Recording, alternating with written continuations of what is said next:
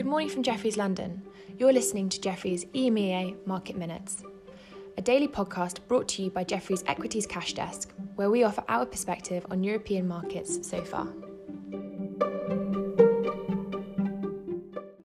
It's Tuesday the 4th of May, and here's what we're seeing so far in Europe.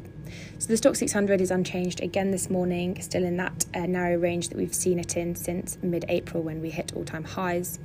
But interesting to see that when you look under the bonnet, there's quite a wide sector dispersion this morning, with the miners up more than 3% now versus tech down 1.5%.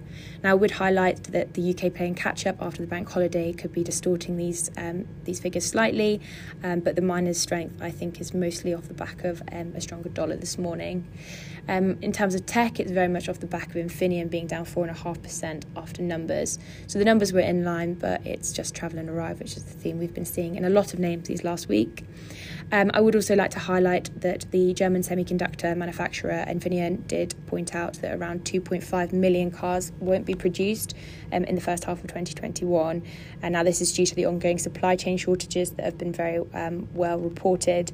But I do feel like despite this being priced in over the last week or so, the sector is still quite toppy here. So it's up 19% year to date still.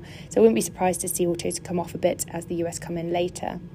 Generally in Europe this morning, volumes are quite healthy, and actually just to touch quickly on yesterday, for those of you who weren't in, it was also quite busy then as well. We saw the US 10-year Treasury yield break below 1.6% again after the ISM manufacturing print, which was worse than expected. But at these levels, I'd actually be favouring a short US Treasury position. This is given the next big macro focus being the non-farm payrolls we get on Friday.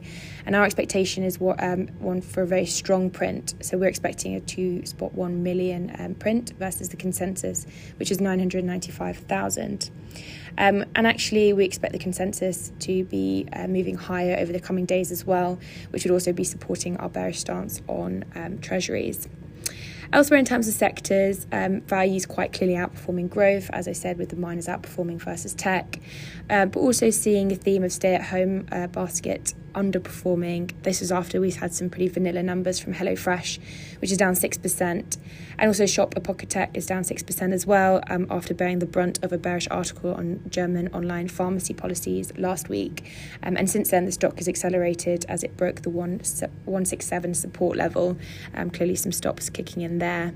We're also seeing some weakness in TeamViewer and Musty as well. They're both down around 5%. And on the flip side, we're seeing travel and leisure outperform, with the airline stronger as well. Elsewhere, energy is strong this morning as well, with Brent approaching the $95 a barrel level. And lastly, I'd just like to highlight some research that we've published. So our April 2021 MicroStrategy note is very interesting, and it highlights that almost 20% of global stocks currently have a consensus buy ratings, which is more than double usual. So they've looked at some of the bullish target prices in US and Europe to try and find some potential long and short ideas. And lastly, the note explored some of the last month's pause in value over growth trades, so I think that's certainly worth a read. But that's all from us today, but thank you for listening and have a lovely day.